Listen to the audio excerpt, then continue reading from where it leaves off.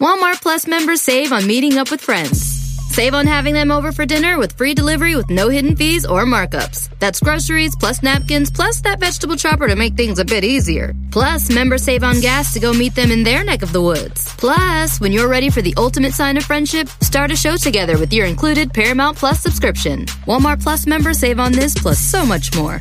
Start a 30-day free trial at walmartplus.com. Paramount Plus Essential Plan only. Separate registration required. See Walmart Plus terms and conditions. Hey friends, and welcome to the Happy Hour with Jamie Ivey podcast. I'm your host, Jamie, and I'm so glad you're here. Each week on this show, I invite a friend to join me, and we chat about the big things in life, the little things in life, and everything in between.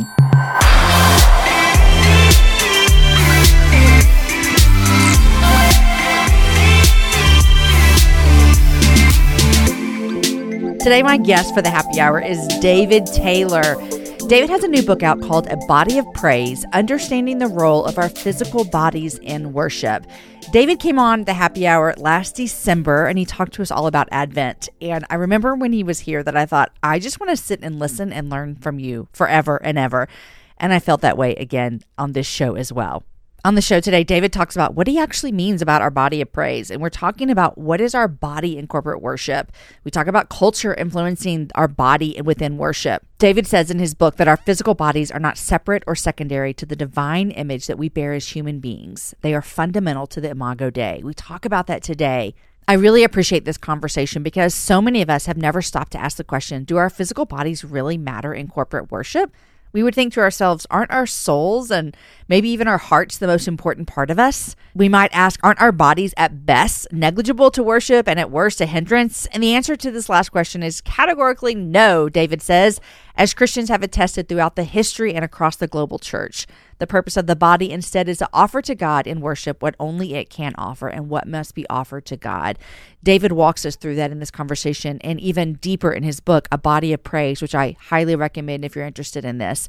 Of course, he draws on the wisdom of the Bible and church history and theology, and he takes advantage of the unique insights of the arts and sciences and ethics and spiritual formation. David is a respected theologian and a pastor, and he tells us in this book and in this conversation today that there is something for our physical bodies to do that decisively forms Christ-likeness in us within the context of corporate worship. You guys, sit back, relax. Here is my conversation with Dr. David Taylor. David, welcome back to the Happy Hour. Thank you. Listen, if you guys are not watching on YouTube, you need to go watch on YouTube because when you walked in, I said, I don't know that I've ever hugged a man of the cloth. Is that what, is that? Yes, ma'am. That would be a man. But like, I don't want to get too much into the weeds here, but like, right. is a man of the cloth a pastor? Or is it a certain denomination pastor? No, it would be like the euphemism or a nickname for like, like Episcopal or Catholic priests. You know, sometimes they show up. A priest. A priest. Which my friend Lindsay has tried to explain to me the difference between a pastor and a priest, and I'm because I was going to say I'm married to a pastor, of course, and I hug him every day. Yeah.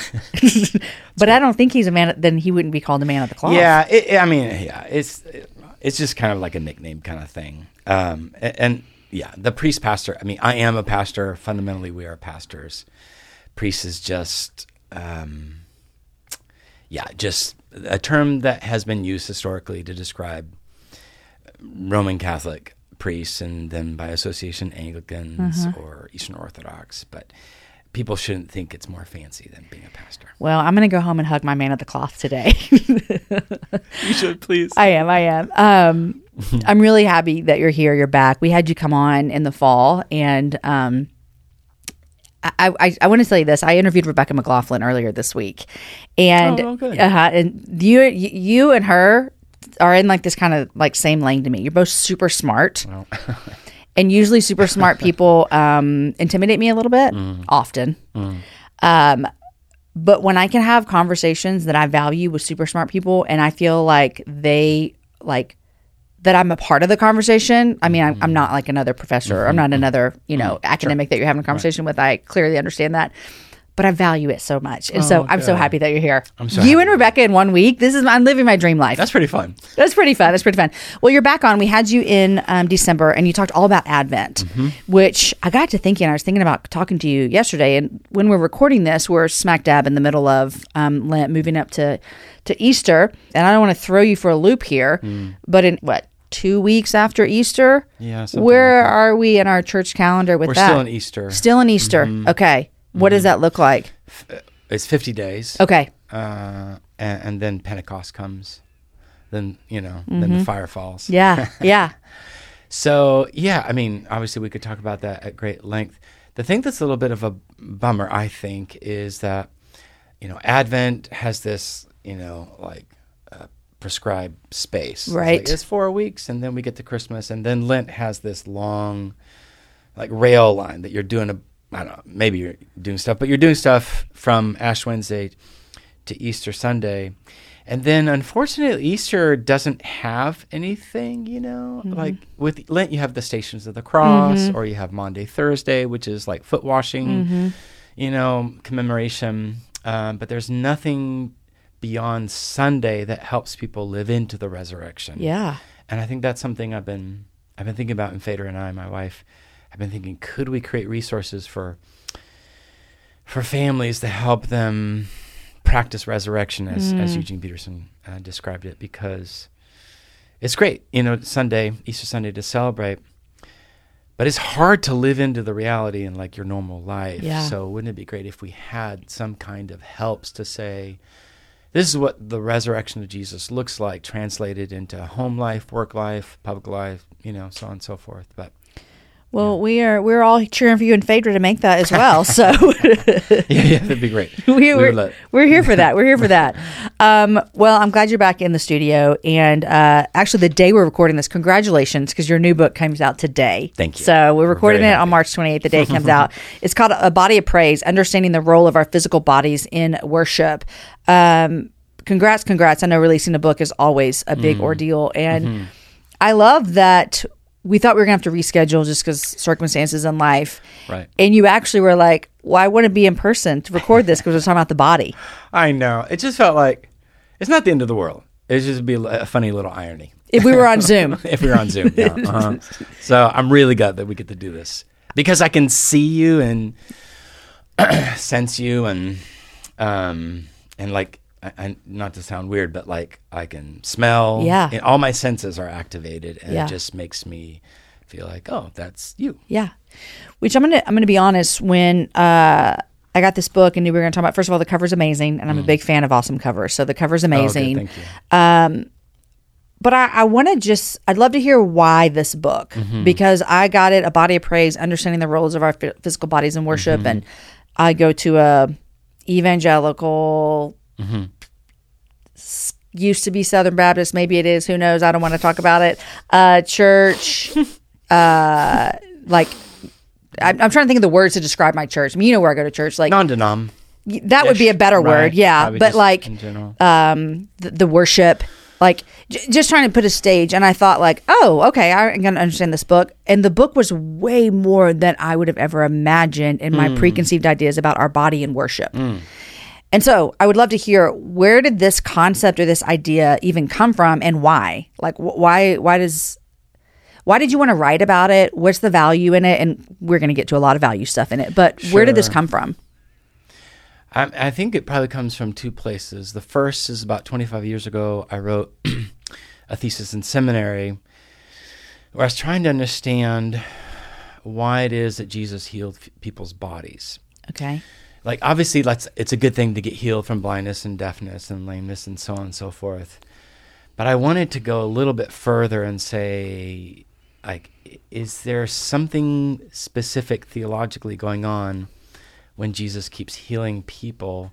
And what I discovered, obviously nothing new to me, it was new to me, but not new to other people who've been doing this kind of work, is that Jesus' healing is tapping or echoing kind of new creation language in Isaiah. So Isaiah 35 and 42 specifically, you have this language of gardens blossoming out of wildernesses.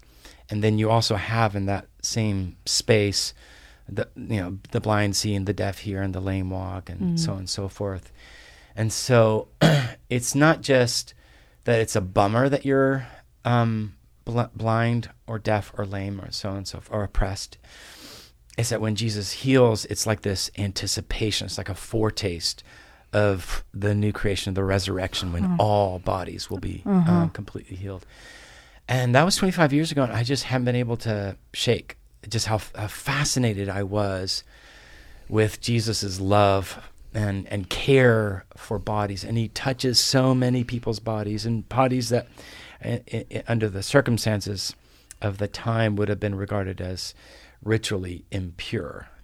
If you have leprosy or you have hemorrhaging, you can't go to the temple. You have to go through a series of things to be able to approach. And the idea behind impurity is not like we hate you. It's that anything that somehow was a disfigurement of the wholeness of our bodies that God had meant for us originally must be addressed in a way that reckons with the seriousness of the disfiguring effects of sin in the world. And so the temple looks like Eden as a way to remind the people of God of God's intentions for the wholeness, for healing and health and vitality and flourishing of all of creation.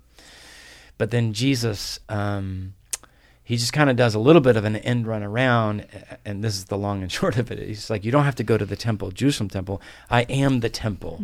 And so when you encounter me, you're going to encounter that life-giving power that will restore you to wholeness of body, wholeness to your community because you've been ostracized, wholeness to family. And that's just stuff, I just think that's so fascinating. And then realizing that a lot of the traditions that I was raised in, kind of non-denom worlds, I mean, the body was at best neutral. At worst, it was like to be tamed, tortured, or transcended.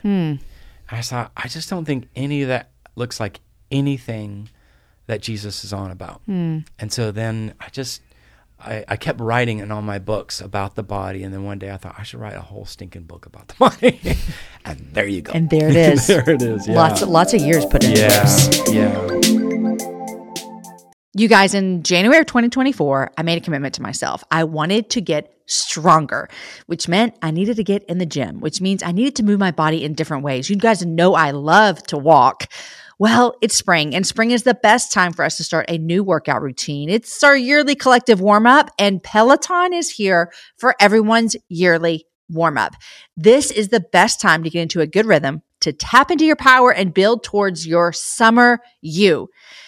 I love my Peloton. It accommodates to my schedule with a variety of class links to choose from. I can choose a 30-minute class. I can choose a 45-minute class. If you only have 5 minutes, there's literally a class to get you moving your body in 5 minutes. Peloton has a range of class types fit for every goal and every mood. There are classes if you want to hear country music, if you want to hear rock, if you want to go back to the 80s. If you can't run, take a walking class. Need some grounding? Try yoga. If you want to level up, go for their Pilates or HIIT workouts. Here's what I love is that you can move at your own pace. And that is what I'm learning that my body needs right now. It needs to move at its own pace. Peloton makes the process easier with personalized recommendations and guided programs that take all the guesswork out of working out. You guys, we think about so many things during the day. Let's take the guesswork out. Let's jump right in and let's keep our fitness journey fresh every single day. Peloton has everything you need to get you where you're going. Whether you prefer to run outdoors, row or ride at home, or strength train at the gym, Peloton has something for you. I personally love a good 45-minute hip-hop class. It gets me moving. It gets me excited. It's my favorite genre of music. Just ask my kids. Get a head start on summer with Peloton at onepeloton.com. That's onepeloton.com. Walmart Plus members save on meeting up with friends. Save on having them over for dinner with free delivery with no hidden fees or markups. That's groceries plus napkins plus that vegetable chopper to make things a bit easier. Plus, members save on gas to go meet them in their neck of the woods. Plus, when you're ready for the ultimate sign of friendship, start a show together with your included Paramount Plus subscription. Walmart Plus members save on this plus so much more. Start a 30-day free trial at walmartplus.com. Paramount Plus Essential Plan only. Separate registration required. See Walmart Plus terms and conditions. you say this in the beginning of the book. You said the body that we bring to corporate worship is not a problem to be solved, requiring the powers of the soul to be put in its place. Neither is the body's purpose to get out of the way so that the heart and mind can get on with the job of properly praising God. The purpose of the body is to offer to God what only it can offer, what must be offered to God. The body, on this thinking, offers itself as an agent of good in the formation of Christ-likeness in worship. It is not by its own power alone, but by the power of the Spirit who enables our bodies to become tabernacles for God's presence. And so I think as I dive into this, I want to first set the stage for people listening, a body of praise, understanding the role of our physical bodies in worship. A lot of people culturally would be like, you mean Sunday mornings? Sure. You know what I mean? So can you give some definitions for us and set the stage for what you mean when you say that? Yeah. So the subtitle, worship, I mean mainly corporate worship, because we can worship anywhere, retreats, small groups, conferences, summer outings and stuff like that. I mean corporate worship, like the Sunday gathering usually. And when I'm talking about the physical body, I'm talking about two things. On the one hand, I'm talking about gestures, postures, and movements. So standing, sitting, kneeling, prostrating, entering and exiting a space, how we sit in the space, our seating arrangement. Am I looking at the back of your head? Are we seated in a semicircle? Are we facing each other? Is it bright? Is it dark? Is it dim? Who's on the stage? Who's not on the stage? What bodies are visible? What bodies are invisible? All that kind of stuff. On the other hand, I'm also talking about our senses. What we see and don't see, what we hear and don't hear, what we smell, taste, and touch. And all of that shapes us. All of that forms our lives. What we think is normal, what we think is good, what we think is true.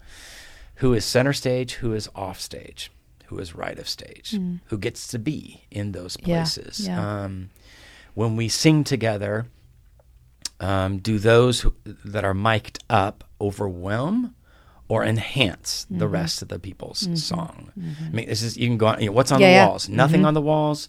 Is it beautiful, white or light gray? Is it an ugly, dirty brown? Are there windows? Are they stained? Are they not stained? Are they stained with images, stories? All these things are communicating what we think the physical, material world should be on about.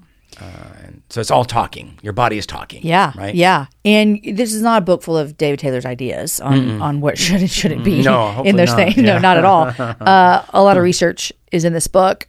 And so it makes me think, like, culturally, if we've been corporately worshiping, well, I mean, there's been corporate worship since beginning of whenever. Absolutely. But if we think about, like, corporately worshiping Christ as the Messiah, as our Savior, as King of the world, defeated sin and death, as we think about that corporate worship, culture has probably influenced that 100%. Absolutely. Throughout the ages. Yeah. What are some of the ways that you see that our current culture is influencing the way that we corporately worship now? Well, let me backtrack, and then I'll come to a contemporary. In the first 1,000 years of the church, the predominant way that people gathered for worship was by standing. There were no chairs. There were no pews. We stood, and they stood mainly because they believed that the resurrection of Jesus deserved and demanded that we stand. Like, he's rising, we're rising, right? The other thing that's interesting is... side note, can you imagine if we ask our churches to stand the whole time? I'm thinking of myself. I'm like, wait, what? Wait, when do we get to sit down? I'm sorry. Right, I know. It's a different world, right? Yeah. The other thing that's interesting is a lot of, like, the early centuries of the church's worship was largely influenced by Roman culture, the world of Rome. And especially, like, elite Roman culture. And that elite Roman culture valued modest, dignified, reserved movements of the body. Okay.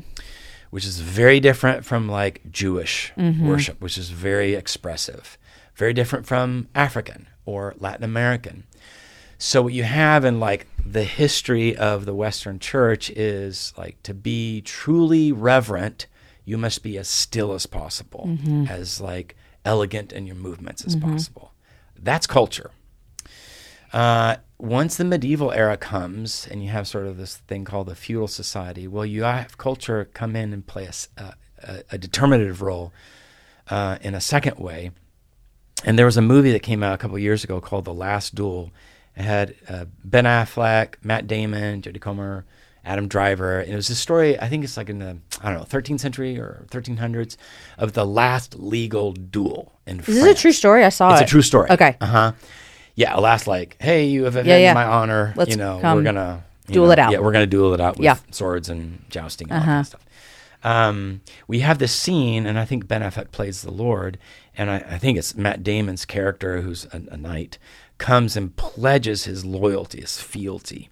And he gets on his knees, and he puts his hands in like the prayer hands, right? If you're listening to it, just think of like the classic prayer hands, and then Ben Affleck's character puts his hands over Matt Damon's hands as a way to say, Matt is pledging loyalty. I receive that loyalty. Now I am bound to you and you're bound to me. Wow. That is something happening in the culture at large. It seeps into the church's life, and then it's at that point that kneeling with hands folded becomes a dominant form of people's worship. So we went from 1,000 years-ish standing now to kneeling like this, right? So we come to the modern contemporary era, and we're still sort of being shaped. Yeah. And it's not terrible because I think all worship should be like culturally contextual in a way that like makes sense and is meaningful to people. So I don't have a problem with stages and auditoriums and sound and light. But I think we also want to ask ourselves, how is the gospel countercultural? And in what ways is our culture undermining our ability to be God's body as bodies? So I was a pastor in a non-denom church, moderate charismatic, and it was wonderful in many ways. We had 20, 30 minutes of musical song. I loved it. But silence was incredibly difficult to make space for. It was just noise and talking and musical noise. And I wondered to myself, with Habakkuk 2:20 saying, "Let all the earth be silent," and how silence actually does appear quite often as a proper posture before God in prayer and worship. Are we missing something in as much as we don't make time for silence? But on the other side, I have friends who are like Presbyterian, Anglo-Catholic, High Church Lutheran, and the idea of shouting, to God in praise, which also shows up a lot in the Psalms, make a shout. Would be unheard of. Would be unheard. It would be disrespectful. Disrespectful. Yeah. It would be unreverential to shout or to jump or do all those things. So I think one of the things I'm trying to do in this book is to help people read Scripture in fresh ways. And so one of the arguments I make is if you take Scripture seriously, we're commanded to use our bodies in worship. We need to use our bodies in worship because that's the way God made us, to give our whole body to Him.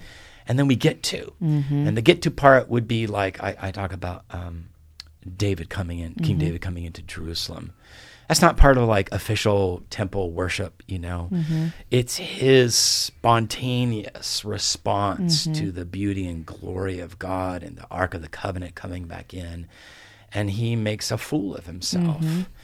And I think, there's something to be said for standing before your Maker and nobody gets to be cool. So what does it mean to be a fool for Jesus with our bodies? But also what does it mean to do things with our bodies regardless of whether we feel like it or our personalities? It cannot come down to our personality type or like my feelings. Like we clap, to God, we raise, we bow. The Psalms is full of command language, which I think, and I'll end with this, all of that for me at root in the book is a way that discipleship happens. Discipleship is not about like, do I feel like it? It's like, I do these things because they're true. That's what I was going to ask you. Like, would you push back on the like, I just wasn't raised this way. Like, I don't do this. Right. And you would push back and say like, well, you just haven't been discipled in what this could look like. Exactly. I would say fundamentally being like Jesus, following Jesus, training to be, apprenticing ourselves to Jesus, as Dallas Willard used to say, it really has very little to do with like our feelings governing. It's not that our feelings don't matter. Of course they matter. God is addressing us in our feelings. Our feelings are real. And our feelings have a wonderful role to play, the affections of the heart. But there is so much dying to self that has nothing to do with I feel it or I don't feel it. I'm introverted. I'm extroverted. I'm from this culture or that culture.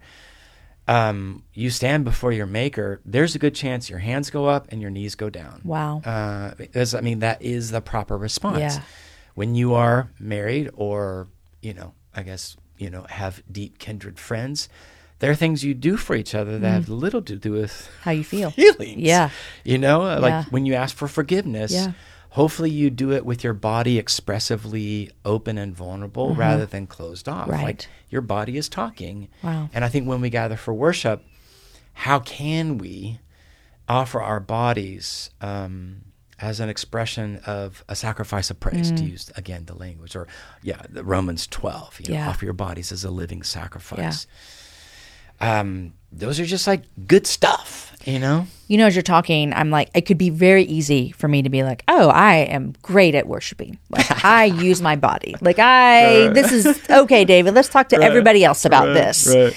But I'll be real honest, when you talk about even the quietness and the contemplativeness that you might experience, that would make me super uncomfortable. Sure. And I would be like, what are we doing? What's next? Is anyone talking? Like, does everyone else know what's happening? It would make me super uncomfortable. And so that's where I would be like, I don't like this. Right. Like my feeling is, this is not how I do things. Right.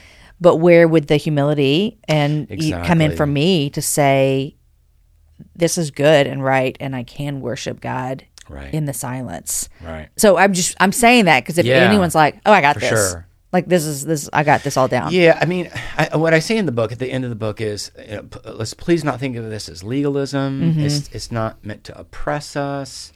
You're not automatically going to get sanctified or look more like Jesus because you do this or you don't do that.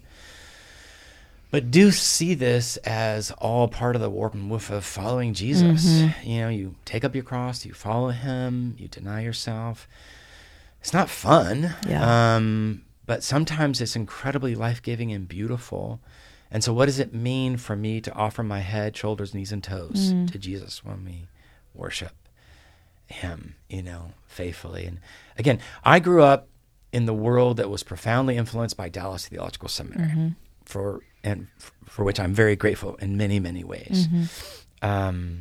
But we did nothing with our bodies. Our bodies, their primary role is to get out of the way and to be as still as possible so the brain and the heart can do stuff. Which I think that if people are just entering into this conversation and they've been in church, even if they are in an expressive church, when you said that in the book, I still went, oh, I don't think I've ever thought about this. Like I know I physically raise my arms in worship, but I have never imagined it as my body. And saying out loud, it sounds so dumb. Like, I don't know why I didn't make the connection, but I feel my heart. Right. My mind is thinking. Right. But I had never made the connection. Like, my body is not something just to this is not a mind and soul thing. Right. No. And I mean, part of it comes down to, I think, two fundamental convictions in the Bible. One, you glorify God with your body. It's a command. Yeah. What does it mean to glorify God with anything? You give it all. Well, that verse was only taught to me that you glorify with your body by not having sex. Yeah, I was talking to somebody. Or not drinking alcohol. Right. Yeah, alcohol or tattoos. Yeah, exactly. All those kinds of things. I am just one big non-glorifier over here. Right. And unfortunately, it just has that kind of negative freighted association. But it's so much more than thou shalt not. It's thou shalt get to. So all of creation, as Psalm 19 says, is praising, glorifying. So what does it mean when you think about it, for the sun to praise God, for the moon to praise God, for the stars to praise God, for the oceans, the valleys, the hills, the donkeys, the geese, the crickets? It means that they do everything that God made them to do.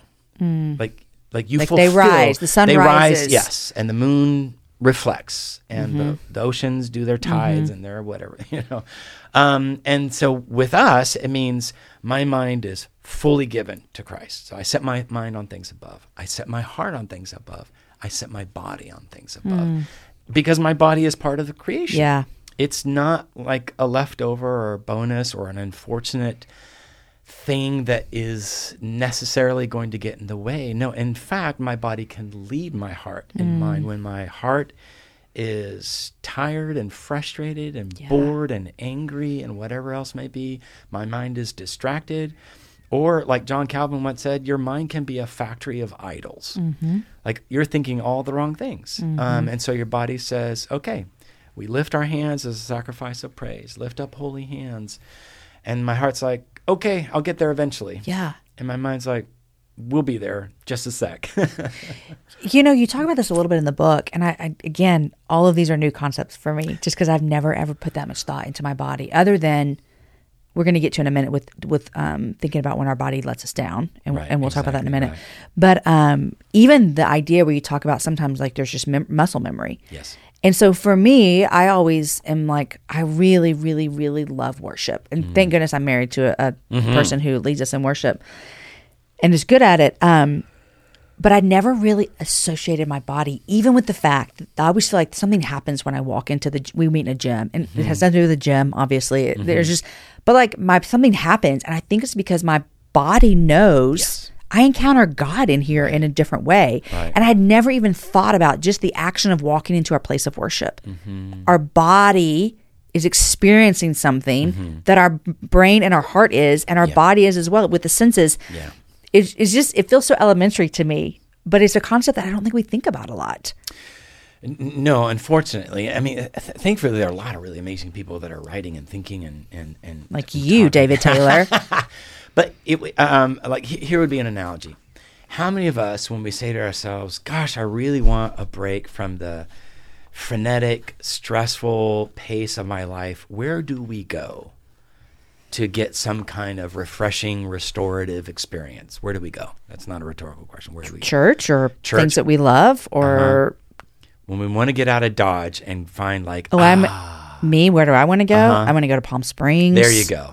I want to go maybe down to Mexico. Right. So we have all these places and so many of them are in nature. Oh, right? Yeah. The mountain. Right? Yes. The mountains or the beaches or whatever it is, or a forest, a winery in Italy. Right? And invariably when we find ourselves in these places, we go, yes. But why do we go, It's because the physical place itself is like communicating to our bodies. Like our bodies are responding. We have chemistry, we have, neurons, we have, muscles, that are responding to air quality, to like openness, the associations of places, childhood places, right? It's the memories and the feelings that we associated with a physical place, right? I just took my daughter, Blythe, who's 11, to North Carolina, doing something in Raleigh, but we went up to Durham where she was born. And we went to the old house and the ponds. And it was just sort of a visceral memory for her. She was 2.5 when she left, but it was sort of this, in her body had recorded, the memory of what she had experienced there. And that also, I think, is what happens to us when we gather. And it's not just the physical building, it's the humans. Yeah. Right? Are there older people? Are there no older people? Are there younger people? Are there no younger? Are there people of color? No people of color. Are there people... So who's your body interacting with? With other bodies. Do you have any physical exchanges? Like, are there laying of hands? Okay, you talk about this, David. Okay, you said... Right. You have a section called Touchy-Feely Bodies. Yes, ma'am, I do. Where you go through all the ways that God the Father and God the Son used to touch in creating and healing and ministry. Amen. And so what does that mean for us in our corporate worship? Right. Because some people are like, wait, now you're asking me to hold hands. Now you're asking me to put my hand on someone and I pray for them. Like, what does that show us? When we look at our example of, and I won't give away things, but you talk about God creating and Jesus healing. Right. Yeah, I talk about how, some of the stuff, was new for me as I was researching and writing. It was a lot of fun to think about it. One of the things that was fun was to think about how the second person of the Trinity in Jesus occupied his mother's amniotic sac for 9 months. That's like total touchy-feely. Yeah. Right? That's the most. That is the mostest of the most. Yeah. And I think there is something going on in the way that God has hardwired and designed us, that we were made to need physical affection, physical embrace, like a total embracing, because our most formative moments of entering into like being a sentient being, a little human, is being completely enveloped. Yeah. Like that's a lot of muscle memory right there. That's a lot. And we see statistics. I mean, we see scientific studies about people who or children who do not have that physical touch in those early formative years after birth. Even after birth. And it's detrimental. It is completely, yes, because we were hardwired to need that kind of physical affection.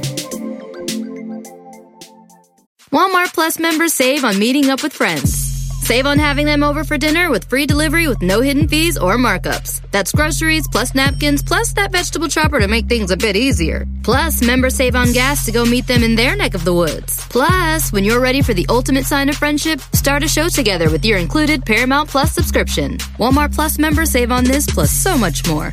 Start a 30-day free trial at walmartplus.com. Paramount Plus Essential Plan only. Separate registration required. See Walmart Plus terms and conditions.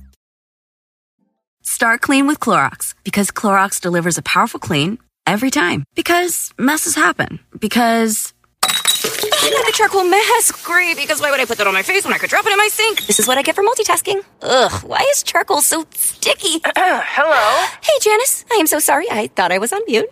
No, we don't need to reschedule. I'll just stay off camera. Ooh, yeah, that happens. So start clean with Clorox. Use Clorox products as directed.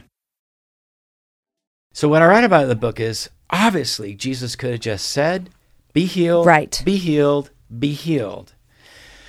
But that's not how he loves us, and that is not how we need to be loved only. Like, obviously, in a sense, yes, he can speak the word because he is the one who speaks creation into being. He's not limited by anything. But because of his character, he chooses to touch us, because that is the way that we, human beings made in his image, made with bodies that now reflect his own body in some fashion, that is the way people receive care. With our hands, we help and we wound. Always, right? We can retreat from one another. We can incline ourselves to one another. Our bodies are always talking, right? You're sitting, you're nodding, you're giving me eye contact, you're giving me nonverbals. Those are all the ways. And so when, obviously, something physiological, chemical, neurological happens when I am touched, right? Obviously, there are places that are life-giving to touch, and there are places that are wrong. Yeah. And there are forms of aggressive, violent touch, right, that can happen even in the church, as we know, right? And God have mercy, on all of us in that, But to the extent that Jesus is modeling for us a way of children, women, men, people in different kind of circumstances, those who are the untouchables, the lepers, the woman with the hemorrhaging. It's a way for him to model for us what we ought to be with one another. So just as an example, our church, maybe a couple years ago, our pastor said, hey, let's do something new. When we say the Lord's Prayer, which we say every Sunday, let's hold hands with the person next to you. And guaranteed, like 80% of the people in the room are like, that's weird, like that's just like, I don't know if I can do that, what if they're guests and what if it's this? And it's just like, say it out loud. It's going to be weird for a while. After a while, you're probably going to get used to it, right? Because all cultures eventually get used to something. But in as much as this is the prayer that Jesus taught us to pray every time that we might pray together, holding hands is a way to say, Our Father, who art in heaven, hallowed be thy name, thy kingdom come, thy will be done on earth as it is in heaven. Forgive us our trespasses. I mean, we're holding the hands of the people with whom we are hoping all of this gets realized, that the will of God shows up in you and me, right? And I think there's something in the ways that God tangibly loves us, and that then we are his body. Like it's not just a metaphor. We really, by the Holy Spirit, are the body. We're the hands and the feet, the eyes and the ears, the head and the heart of Jesus. How else is it that all these beautiful human beings who are leaving the church, why is it they're leaving? Because in some sense they felt unloved, uncared for, undrawn. Like I was thinking about that, I don't know, young woman, I guess, who committed, the shooting in that school in Nashville. Like all the ways that she was not hospitably, warmly loved by the body, which is like it's not just a figurative, it's like literally as humans who are supposed to be Jesus. And so our hands and our feet can do things. Yeah.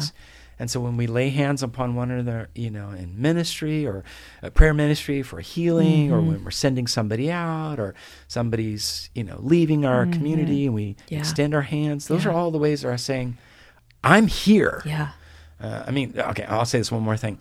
I was doing a lot of research on crying recently, like the science of crying, the history of crying, the psychology of crying. And one of the things that scientists and psychologists conclude is that that crying does three things. It lubricates our eyeballs, so our eyeballs, can kind of keep, rolling around. That protects us from infection.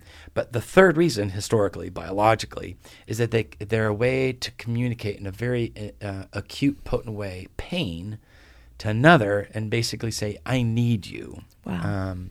And so what I was preaching about this recently, and I was kind of trying to make the point that when we cry, when we give ourselves permission to cry, which is often a permission that is not given to us when we gather and worship, and certainly men are the ones that struggle the most with because I feel weak. But crying is a visceral way of saying, I see you, I hear you, I'm with you. And so one of the many ways that we can communicate that, and good Lord, we need to know that the Lord is near us, that you're near. We're not abandoned. We're not alone, and our bodies are talking.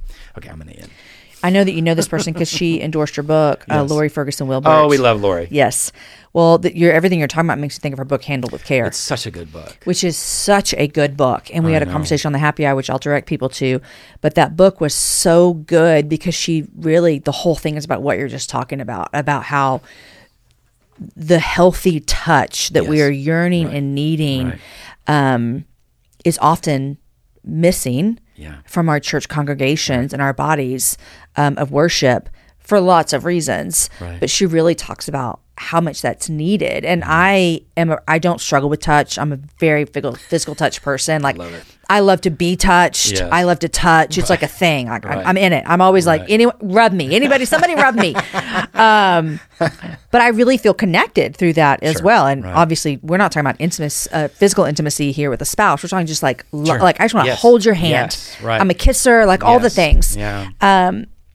But I know that that's a big struggle for some people. And we want to say it can't be without said, because a lot of people have a lot of things that have caused that to be a problem that are real and need to be addressed, and something worth talking about and noting and not Right. dismissing.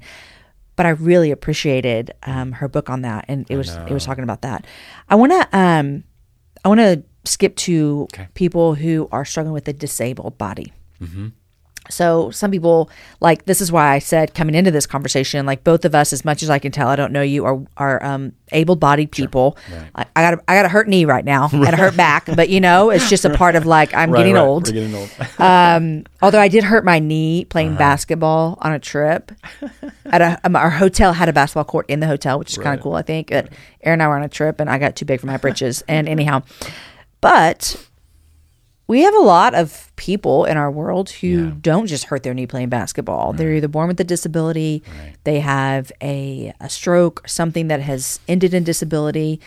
And so there's a major part of our congregations that are probably missing there. But what does it look like to live, like, speak to those listeners who are living in a disabled body? It does not function the way that it should for a host of reasons. It could be. Yeah. What does it look like for them to view their body as a way of praising God? That's my first question, and I'm sure you're going to get there. And then what do we do as a church, as a community, to make sure that we are giving space and voice and whatever it might be for people who are not in an able body?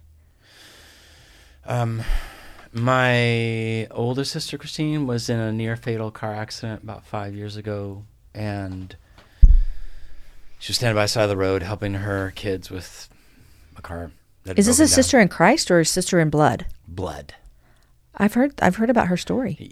Yes, because she's in Austin. Yeah. I did not know you guys were related. Yes, ma'am. So she was in the ICU for 5 weeks, and her face was so shattered they had to reconstruct it. Some kind of titanium face, that is behind it all. And this is 5 years ago, and I got together with her a few weeks ago, and her hearing is still partial. She can't smell, she can't taste. Her head got so smacked, so crushed, that her senses were damaged. And then she has, sensory, sensitivities, like noises and lots of movement. Yeah. And so it's hard for her. And this is obviously, her story to tell, and she's told it elsewhere.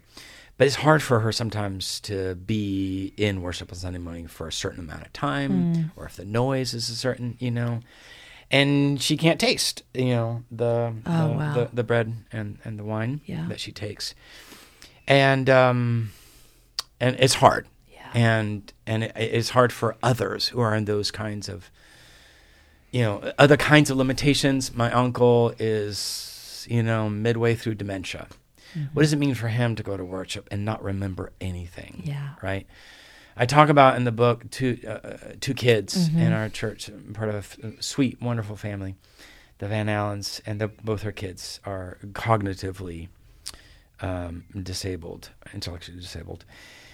And I think that the thing that I try to do in this book is ask myself, not how can we have pity on them, but what gifts do they offer us? And I think one of the gifts they offer us is to remind us that none of us is normal. None of us is omnicompetent. None of us is invincible. Every one of us, at some point in our life, will be disabled. If we live long enough, we will be completely disabled. It's what happens, right? So what does it mean for us to worship out of vulnerability? And a recognition that we're all weak rather than pretending or hiding or suppressing these vulnerabilities and these weaknesses. I think one of the other things that, it's a whole range of disabilities, right? It's not just one thing. But how can our worship be multisensory? How can it involve not just what we see and hear, but things that we smell and things that we taste and things that we touch? How can our worship not just be intellectually, like just an exchange of brains and cognitive, like wordy kind of things, but how can our worship also tap into our emotions and affections? How can it tap into our imaginations and our bodies and to like communally rich experiences rather than sort of these monologues that take place from the person up front and me by myself. And I think, again, those with disabilities are more keenly aware of how appropriately they're dependent upon others in order to thrive and survive. And we have people that are immunocompromised in our congregation. They still have not come back from COVID. And so what does it mean for them to worship together? And so digital technologies can be a gift, right? Rather than like an unfortunate accommodation of some sort. And yes, digital technologies, like any technology, like any medium of art, can let us down. But I think, those with disabilities of one kind or another can just get us out of ourselves and invite us to welcome all the good ways that God has made us needy and weak and broken and vulnerable, and recognize that our whole bodies, all our senses, all our self is what God wants. That's what he wants from us, and that's what we can offer one another as we sing to one another with psalms, hymns, and spiritual songs, as we address and teach one another with psalms, hymns. It's that horizontal dimension. So I think those are some of the beautiful things that those with disabilities, unfortunately, many of our churches are just like ignorant, right? Or maybe resistant. And so it requires a lot of humility on the part of leaders and church leadership to say, what can we do? I mean, obviously accessibility ramps are one thing, right? And those who are elderly, and so I don't know. For me, obviously, there's a place for repentance and remorse, for ways that we have failed to be the body of Christ, right, fully. But on the other hand, like in humility, joyfully imagining new ways of being the body, that welcome the gifts that those with a range of disabilities offer to us. And I mean, I think in many ways, the books on disability, disability and worship, or disability in the Christian life, they all make a common point, which is Jesus himself, in many ways, is entering into the depths of disabilities, in as much as he is rejected and misunderstood and marginalized, and those are the things that they also experience. And then he comes out of the grave and rises to new life, not with a Photoshop body. His is a punctured, it's blemished. And so I think the good news there is that God will take all of our wounds and in our own resurrected bodies turn them into something beautiful. God only knows how. But what would it look like for us to live now in light of the end? Not just to wait for that, but say, okay, let's recognize all of our woundedness, all of our brokenness as sites for God's healing and beauty to be made manifest. And just looking forward, too, as well, as to what that's going to be. Yeah. You talk at the end of the book, in the chapter, The Discipline of the Body, and this is where you go through a lot of like kneeling and standing, that sort of thing. And then you talk about the sign of the cross. And I've already shown my cards. You talk about hands and bowing, and one of the bodies. And so I've shown my cards as to where I've grown up in. And I would love for you just to like talk about that with me, because I have ignorantly always just associated with that. That's what Catholic people do. Yeah, absolutely. Totally. And so that's a Catholic thing. Like, I don't even know what that means. Yeah. And I'm pretty sure you're going to give me a little history lesson, which I'm here for. That's why I love talking to you. But talk to us about the sign of the signing the cross. Is it called the sign of the cross? The sign of the cross. Got it. That would be the simplest. Okay. So I grew up in Guatemala. Not only was I conservative evangelical, which meant my body was supposed to do nothing and get out of the way, I grew up in a predominantly Catholic country. So therefore, not only was our body neutral, our job was to definitely not do what the Catholics did. Right. So because we are different. We're not Catholic. Yeah, we're definitely not Catholic. They're all going to hell. They're all bad. They're all superstitious. I grew up hearing that same rhetoric as well, in Texas. So and I grew up playing soccer, and so all my friends, when they score a goal, they cross themselves. We watch soccer; they're crossing themselves, right? So it's all that's superstitious, that's hypocritical, that's we'll never do that. And then I mean, the crazy thing is, it's amazing what happens when somebody just takes the time to offer just a little like insight. Like that's why I first started raising my hands, was because a youth pastor, my senior year of high school, took a moment in youth group to say, hey, did you realize the Bible talks about hands and like we can raise them to God, and this is why. And I was like, really? Nobody's ever said that before. And so that was like the little kind of like my hands are slowly, over time. It's like a little bit. And then eventually they take flight away from your torso, right? Because that's the scary part, right? And then when I was in seminary, I went to church and somebody for the first time explained. And I was like, oh my gosh, how come nobody's ever explained that to me? And so kind of the long and short, it would be this. Christians, this is something we as evangelicals would be familiar with. The drawing of the fish in the sand. Like one person did one side and the other person the. It's like a physical sign, right? To say, oh, you're a Christian, I'm a Christian, right? Okay, wait, time out. They would do that when they met each other? Yeah, kind of like when it was like in situations of like a persecution. This is our little secret. Got it. Okay. I'm one of you. Like a little. And then you finish it, and we now know. Got it. Okay. So, and so doing things with our bodies is what human beings do. Like, why do people in the military put their hand in a straight sort of plain posture, and then they put it sort of at an angle to their forehead? I mean, when you think about it, it's kind of weird. Like, what is it? Like, why not like... I've never thought about it, actually. Like, why not like a fist? Or why not like yes? Or, or Wakanda, whatever, right? And when you get down to it, like I was talking to gentlemen who are, veterans, and I was asking them just in a friendly, kind of persistent way. It's like, but why? Well, it's kind of what you do to show respect. But why does that show respect? Well, because, I don't know, it's what we do. Yeah. Well, do you think you would be okay if nobody in the military ever did that with their hands? No. Yeah. Why? Well, because it's communicating with our bodies that we are deferring to your authority, that we are offering honor to you. Yeah. And one other guy was like, well, back in other kind of times, you would have knelt in the presence of the authority, right? Because that's a way to say, I'm small and you're big. So we're doing it all the time with our bodies, like when sometimes, not all the times, but when men propose to a woman, they Get down on one knee. They get down on one knee. Why do they get down on one knee? Like, all these kinds of things that we do with our bodies, right? And again, it's not when you go to your kid's play or a concert and at the end of it you clap. Like, it's like spontaneous, like, I'm feeling happy in my heart, right? This is just kind of what you do. Yeah. The same thing happened with the sign of the cross. Christians were like, gosh, how can we make all of ourselves given over to Jesus? Like, nothing is going to get left over. Well, we believe in one God, the Father, Son, and Holy Spirit. So can we show that? Can we just physically say, we love this God? So let's do that. So we're going to take our hands and we're going to say that we believe in God the Father, God the Son, God the Father, God the Son, God the Holy Spirit. So, now you went to your left. Is that right? Okay. Yeah.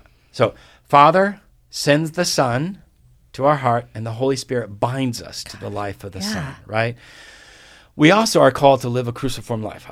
Not I, but Christ, right? And so I am with my body, I'm saying I want to live my entire life in a cruciform fashion.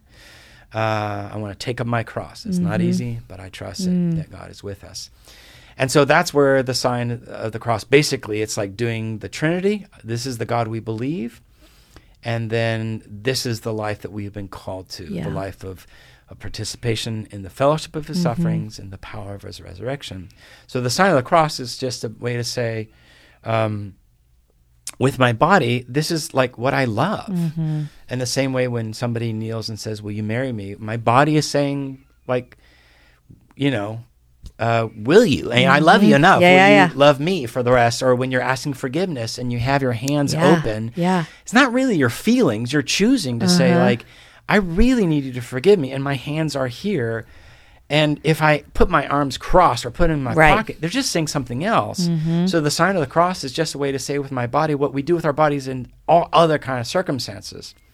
So once I heard that, I thought, that sounds pretty cool. Like, I want my body to be a part of, like, all of the life that God is, wants for me. So then I tell my students, can you cross yourself too much? Well, maybe. Like, anything can be abused. Anything, right? There's nothing that can't be abused. Yeah. But why not just, like, say, I get to do this, right? And at first it's going to be weird, because everything new is weird. Yeah. Like, there's nothing that, like, a new food, a new dance. Like, I've never danced ballroom. It's kind of weird, right? A new way of, like, being in a church or in a small group, or I've never prayed out loud. I mean, there are a lot of people that come from, like, liturgical traditions. They've never prayed spontaneously in their life. Yeah. So they come to your church and are like, that's kind of weird. Yeah. And you're like, just hang in there. Try it. Stomach. It's the same thing with the body. Yeah. David, I have never heard it explained. To me, it's just like, that's what Catholic people do. Yeah, right. But I'll tell you what I'm learning. The older I get, the less I know. That is my truth. You know what I mean? That's the truth for me, yes. The older I get, the less things feel so black and white. Right. Now, I always say, like, I believe God's word to be fully true and black and white for sure. For sure.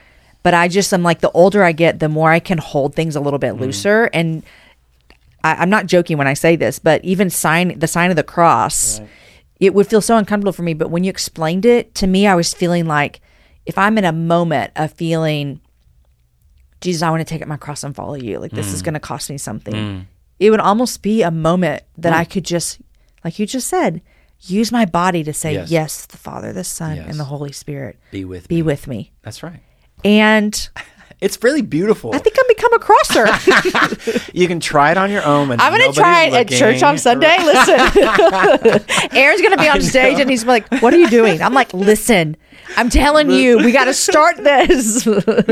Yeah. So I don't know. It's like, again, like, as I say in the book, there's some things we're commanded. There's some things that we need to do. Like, you take care of your body with what you put in and drink and health and, all this, because you need to. Like, it's like we need to take care of our bodies. And there's some things that we get to do. Yeah.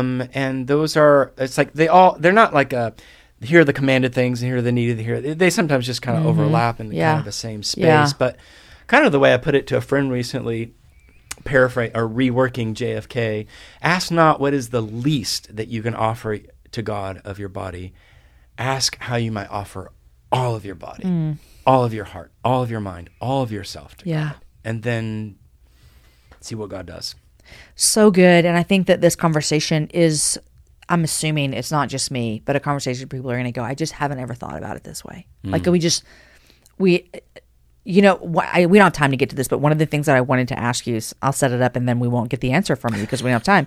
But, we read a lot, especially in the New Testament with Paul talking about our bodies and flesh. Yes. And there's so much like the flesh is bad. Yes. My flesh desires bad. Right. All this stuff. And so if you sit and think about that too long, you kind of go like, well, when is the body good? And wait, isn't the body bad? Because the body is bad. Your flesh wants to do wrong. Right.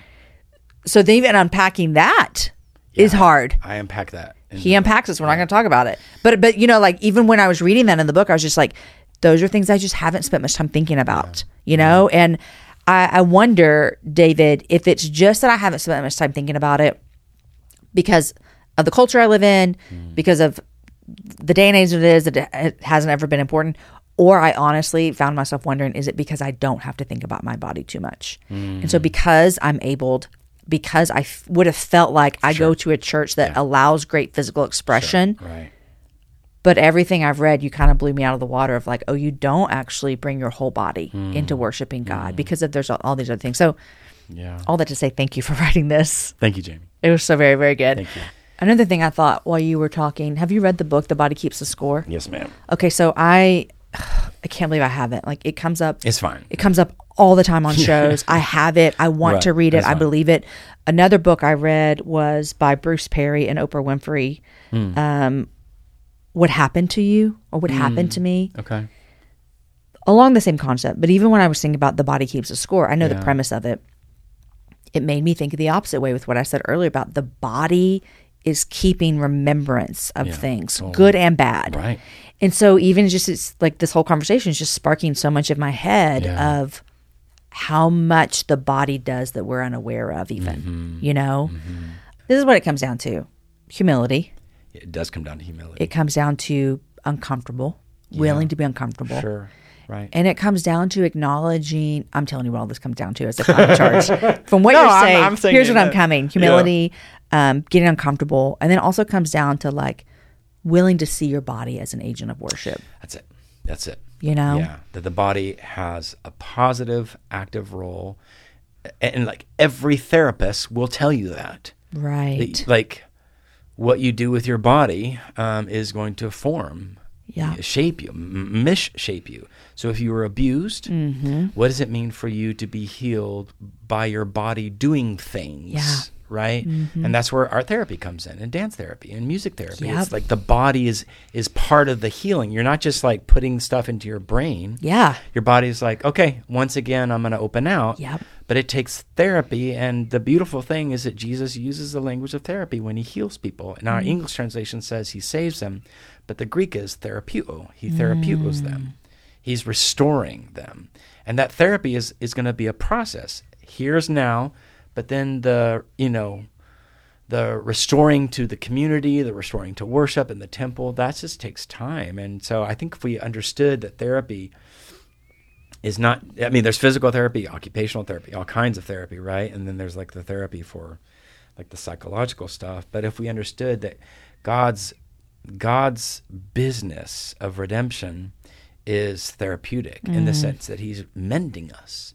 He's putting all the pieces back together, and that our bodies are like fundamentally front row agents of that work. And yes, they let us down. Yes, they get misused and abused. And yes, we get scared.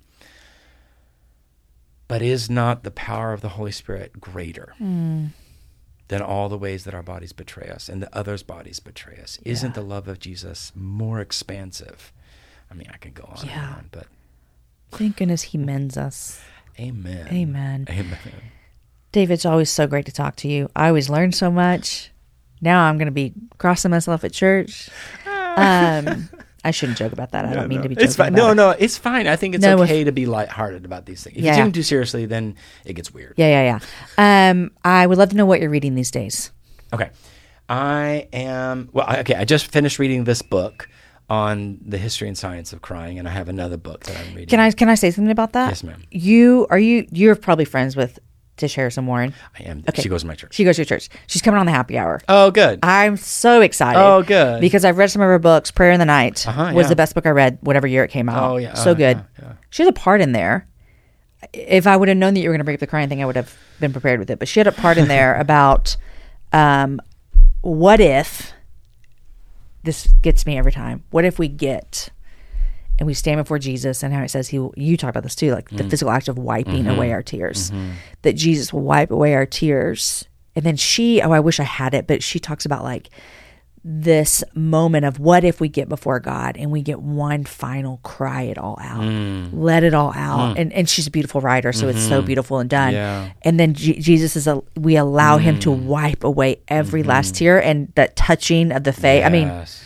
so good. Man, that's powerful. Anyhow, I crying. say Yeah. Yes and amen. Yeah, so there are two things that I didn't have time to write about in this body book. One was tears in worship and laughter in worship. Oh. And so I'm reading a lot about Okay. this because I think those like a good cry and a good laugh are some of the most unself-protective things that we do. Yeah. Like when you have a big boo-hoo, you're not like you're letting it all Yeah. out. And when you have a big laugh, it's also. And I think those are such powerful images for what it means to be before God. Like you're completely given over. Yeah.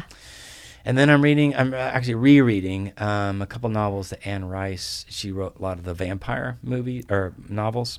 Interview with the Vampire became the movie. But she wrote two novels, kind of historical fiction.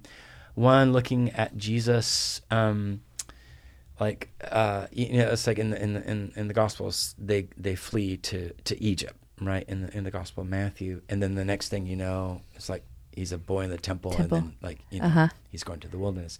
But she just explores kind of like those little years, as a kid. Historical fiction. So it's like that she does all the amazing. research, but Yes. it's kind of like fictionalizing, For sure. kind Yeah. of magically, kind of, doing the narrative. Because Jesus just shows up. Like He just shows up. Yeah. Yeah. So I don't know. It's just, I don't know. It's got a Catholic kind of like backbone to it because she's Catholic, but if you kind of like hold some of that lightly, it's I don't know, it's kind of fun. And then she does another one before Jesus actually goes to the wilderness and is baptized wilderness and then preaches. She does a story like right before then, like what was it like for him before he's like public, and she's kind of telling this like the backstory to the wedding at Cana. That he knows people there. And I don't know, it's just like it's the humanizing of Jesus, right? The chosen, The Chosen kind of does that so well, and it just makes you love him more. And I'm like, that's a good thing to feel. Yeah. So I'm reading that. That's what The Chosen does for so many people. Yeah, is you're I like, know. oh wait, this is a person who's laughing with his friends and I know. having all these conversations. I know. It's so good. just fun. I like I would enjoy that first one about him as a young child. Yes. I think I'm going to check that one out because even just in the past couple of years, some of the things I've read have just been such a good reminder of the life that Christ lived. As a child, as a teenager, he had all of these years that are, as Alicia Britt Chole says, like anonymous years, that he didn't just show up at 30 and like, oh, who's this man that's been here? Right. Where'd he come from?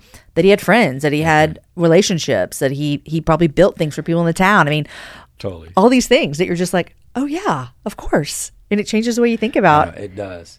What's funny about Alicia? What? Is when I was at UT, she was a campus minister for Chi Alpha. I love her. And I was never a part of Chi Alpha, but my friends were a part of Chi Alpha, so I got to know her and her husband. And I think she's wonderful. She is so wonderful. She's so She's been on the show, and I'm reading her Lent study right now. And her book Anonymous was so good. Funny thing about Alicia, I was with her in the fall at an event, and she had told me she lived in Austin. I'm telling her everything, and I'm like, "Where?" She said she lived in Southwest Austin. And I'm like, "Oh, where were you?" She's like, "I don't remember, but the street was this. It's in my neighborhood." Oh, no way. She was living in my neighborhood, however many years ago that was. so Isn't that funny? David, thank you so much. Great conversation. I'm so glad we were in person. I know, me too. It wouldn't have made sense. It would have just been like a weird, like, let's talk about bodies, but we can't actually see each other. I know. So thank you for coming to the studio. Thank you. The Happy Hour with Jamie Ivey is a production of Ivy Media Podcasts. Executive produced by Jamie Ivey. Produced by Lindsay Sweeney. Edited by Angie Elkins. Show notes by Nikki Ogden. Art by Jen Jett Barrett. Original music by Matt Graham. And I'm your host, Jamie. Have a happy hour with a friend.